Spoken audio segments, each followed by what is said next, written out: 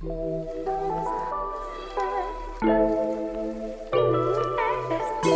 and welcome to Life Save Her, the podcast. This is a podcast for all of my women, men you can listen to, but for all of my women to come get a weekly dose of some self-care, some self-help, and tips to live the life that you desire. I'm your host, Brittany A. Johnson. I want to set this disclaimer. While I am a licensed mental health counselor and I am going to be talking about mental health and life-related topics, this is not a substitute for therapy. This is an addition. This is a bonus. This is that kind of added support so that you have what you need in and outside of session. If you need a therapist, I encourage you to reach out to different therapists in your area, or you may also email me to get a list of therapists that I may recommend. Stay tuned for today's episode.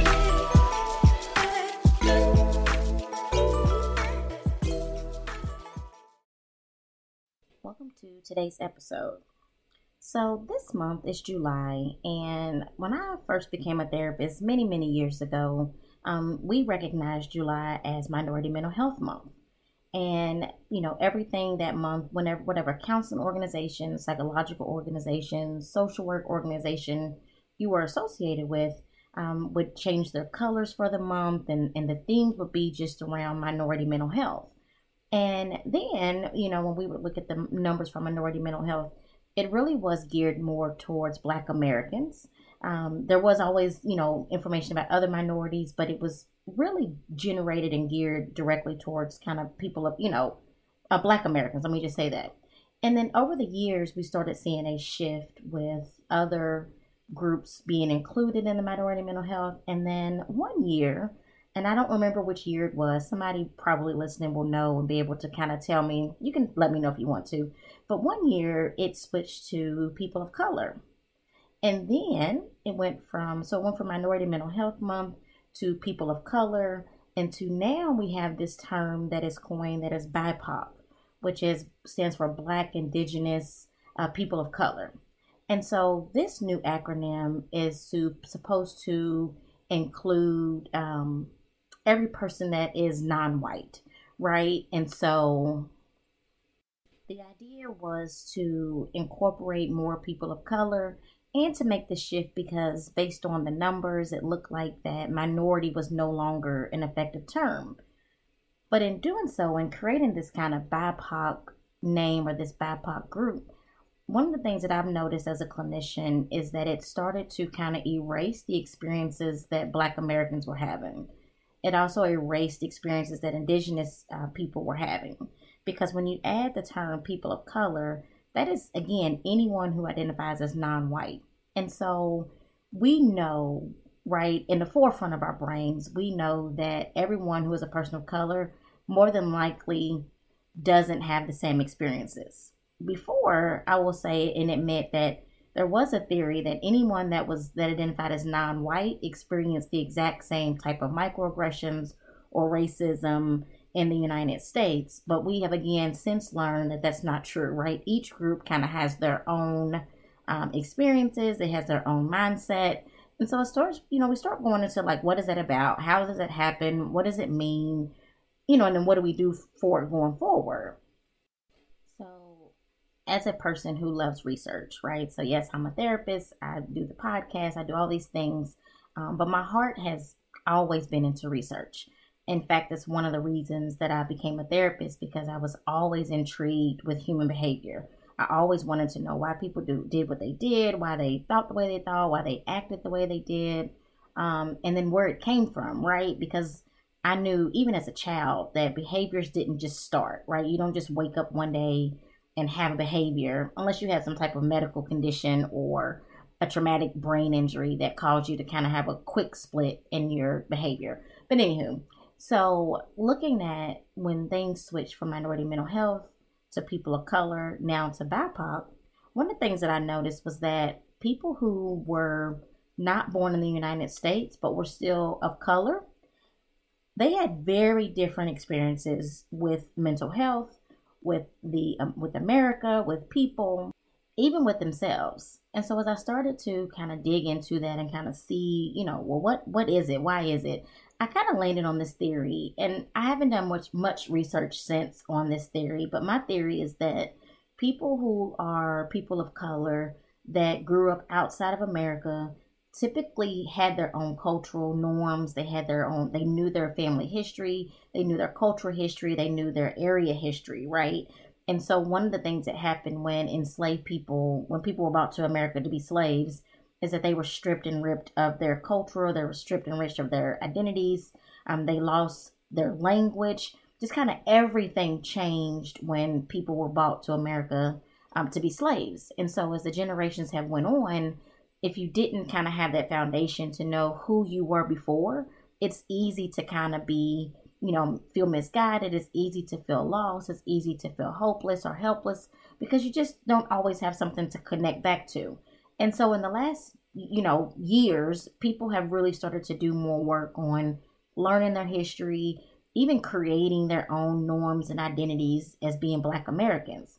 And so when I think about the BIPOC term, I really again start thinking about the fact that there are people who came to America and are people of color, or even if you're not in America, there are just people who are of color that live, wherever they live, but they know who they are, right? They know their people's history, they can trace it back, they have something to be connected to.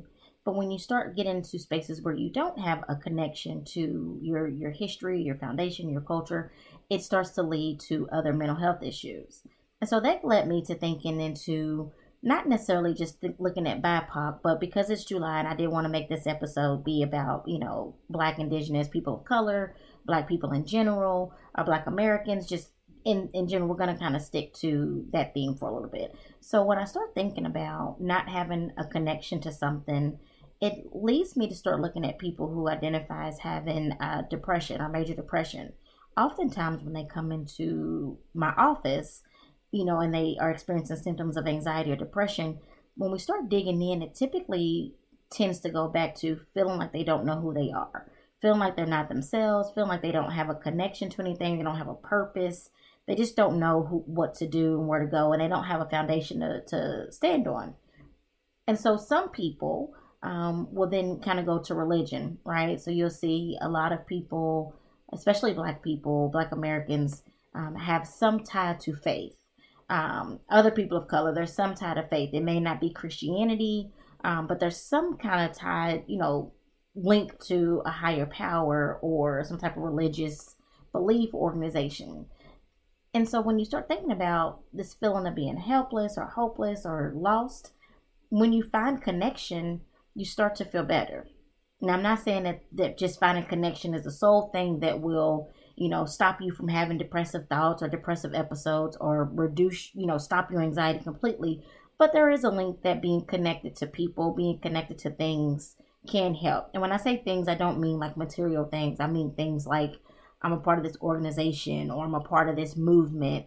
And this is where I can find peace and joy and a sense of belonging. Because having a sense of belonging can really do wonders for your mental health.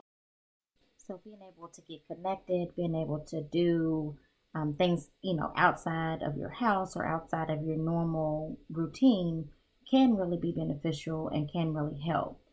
There are other things that you can do, and we'll get into here in just a little bit, that also can help, or other reasons or contributing factors to kind of depression and anxiety. But again, we know that isolation can be dangerous to your mental health.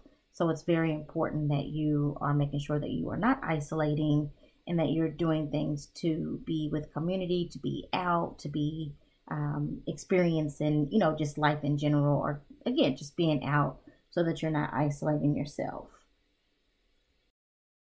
And so many of you know that I presented at the 2021 IMDRIA International Conference, and I presented on microaggressions and their role in racial trauma.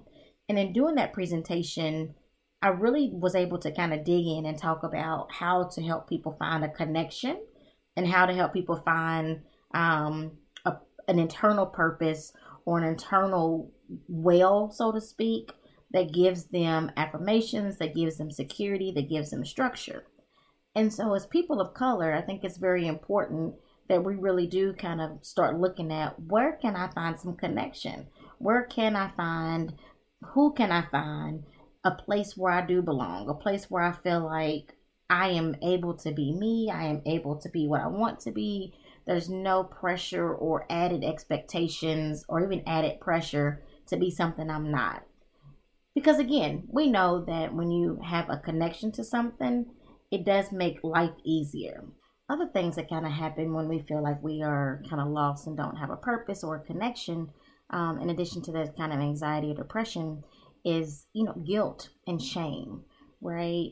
If you aren't sure who you are, it's easy for people to guilt you into things or make you feel ashamed about things that really, probably, if you sat down and thought about it, probably really wouldn't matter to you. But because, again, you may be floating or feeling as if you don't have a sense of connection, or if you do have connection, right? Because we also know that on the flip side of not having connection, when we do get connected to people, connected to places, connected to organizations, we all start to kind of have that groupthink mindset. And with groupthink mindset, we start to all try to fall in and live under what we think are the guidelines or principles. And when I think about that, I think about, my experiences with being a Christian. So I was raised in the Baptist church, right? No, loved being in church, loved church family. But one of the things that I realized as I continued to get older, and especially when I started studying to become a therapist, and initially I was doing psychology, so it looked a little bit different. But as I finished through my schooling and started my career, I started to notice that while the church offered so much support, it offered structure, it offered security, it offered just so many positive things, it also came with a great deal of shame and guilt if you fell short of whatever the expectations were, or if you did something that was in the air quote rule book of something that wasn't acceptable. And depending on what type of church you grew up in and what part of the world you grew up in the United States, your experiences may be different, right? So I grew up in a church where there were, pretty, I don't want to say strict, but I'm going to use the word strict. There were some intense rules or strict rules related to how you were supposed to dress, how you're supposed to carry yourself, where you could sit in church, what you could do in church, and then the consequences if you didn't do what you were supposed to do. And so while, again, there was all of these great positive things that came out of it in terms of having a support system, because you knew if you were doing something good, if you were being, rewarded or getting an award, your church family was going to have your back. They were going to show up for you. They were going to support you. They were going to clap for you. They were going to encourage you, even though sometimes the encouragement did come with a little shame, i.e., we can all think about and laugh at the person doing a solo and they really can't sing and somebody yells out, "Take your time, baby. Let them use you, baby," right? We know that while that's encouragement, there's also a little bit of shade in that too. But I also noticed that there was a lot of trauma that came from some of these churches. And so that trauma typically would come out of shame. It would come out of embarrassment. It would come out of there being some older person who grew up in a different time frame, with different expectations, with different life experiences, who was projecting onto you or onto the younger group what they thought or how they thought things should go. And when we didn't live up to that, there was a lot of shame, there was a lot of guilt, there was a lot of judgment on you as a person, on your parents, as your family, because what kind of people would raise someone to do something like that? Or, something in that regard. But for a lot of us, the support that you received, the praise that you received outweighed that shame that could come. But as you've seen in the last few years, many people have kind of left that, their experiences, left the church because they don't want to deal with the shame anymore. They want to be somewhere where they are supported and encouraged, held accountable, yes, but not shamed, because there is a way to hold someone accountable without shame. But we've kind of went off on another tangent for a second. So let me circle it back to making sure that you feel like you have a connection. You feel like you're connected to something. And so when we, on this terms of a depression and anxiety, when you're in these experiences where you are feeling this shame or you're feeling this guilt, it can then turn around and send you right back down to feeling like you are not belonging, to feeling hopeless, to feeling helpless, powerless, feel like you don't have a purpose. But for those of us who aren't tied to any religious organizations, or we don't have a desire to be tied to religious organizations, there are still other ways that you can find community, you can find support, you can kind of find the help that you are looking for, and that you need, right? Because while we do kind of tend to have this mindset of I can do it all on my own, I don't need anyone, we were not designed to live alone. We were not designed to walk through life alone. We were designed to be a part of some type of community. So one of the things that you can do, and it's kind of been the theme of today's episode, is really just looking for other ways to find connection. So start looking at some of your other interests and seeing, are there any groups that meet up to do these same interests? Are there, book clubs if you're into books? Are there hiking clubs if you're into hiking? Just really starting to look at other ways that you can start to find that community, you can find that support, because we do know that one of the number one or easy thing, quote unquote easy, let me not say that, scratch that, not easy, because it's not easy, but one of the things that you can do to start alleviating in both anxiety and depression is to get moving, right? So being outside, getting some of that natural vitamin D through sunlight, walking. So as an EMDR therapist, we talk a lot about, and we use bilateral stimulation or dual attention, to kind of help people reprocess and alleviate and regulate and kind of ground themselves. And so walking does that, because when you walk, you have to take one step at a time, 1 foot at a time. So walking, running, anything like that gets you to where you're having to use both sides of your body can be things that can help you kind of regulate and ground. So as you were kind of walking through, and again, this episode, because it's July, I did want to make this one really be tied to just talking about minority mental health or BIPOC mental health, or just the general basics of what people of color typically will report experiencing. Now, we can do an entire other episode, and I likely will this month, on trauma. And we definitely are going to do an episode on trauma in the Black community, trauma in the BIPOC community, because that is a very needed subject. And so we are going to talk about that this month too. So again, normally I try to keep my podcast where they're, more of those evergreen. You can listen whenever. And this information you can still use whenever. I just want to highlight it because it's July and it's the month that we're kind of designated, for that, to highlight these types of things. But and all that in saying, look for ways that you can kind of find community, you can find attention, you can find connection, so that you can start to heal yourself. Because here with Life Save Her, this is about being able to heal yourself. This is about being able to work with the professional, but you still remaining in the driver's seat. You still remaining the person that is going to do the work. You're choosing how you want it to go, how you want it to look.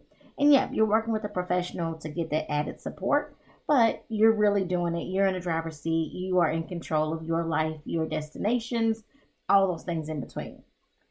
But in closing, just want to make sure that, again, that you're just looking for ways that you find connection, looking for ways that you can find community, looking for ways that you can be out of your four walls, so to speak, so that you can have new experiences. Until next time. Thank you for listening to today's episode. I hope you found the episode insightful and helpful to you on your journey. As you all know, podcasts are rated by the number of subscribers and the ratings that they receive. So don't forget to hit the subscribe button wherever you're listening to this at, and also leave a rating and a comment. I welcome all comments. Also, make sure you head over to the different social medias: Instagram at Brittany A. Johnson LMHC, Facebook at Brittany A. Johnson, and even on LinkedIn at Brittany A. Johnson LMHC, and follow so you can stay connected to what's going on. Talk to you soon.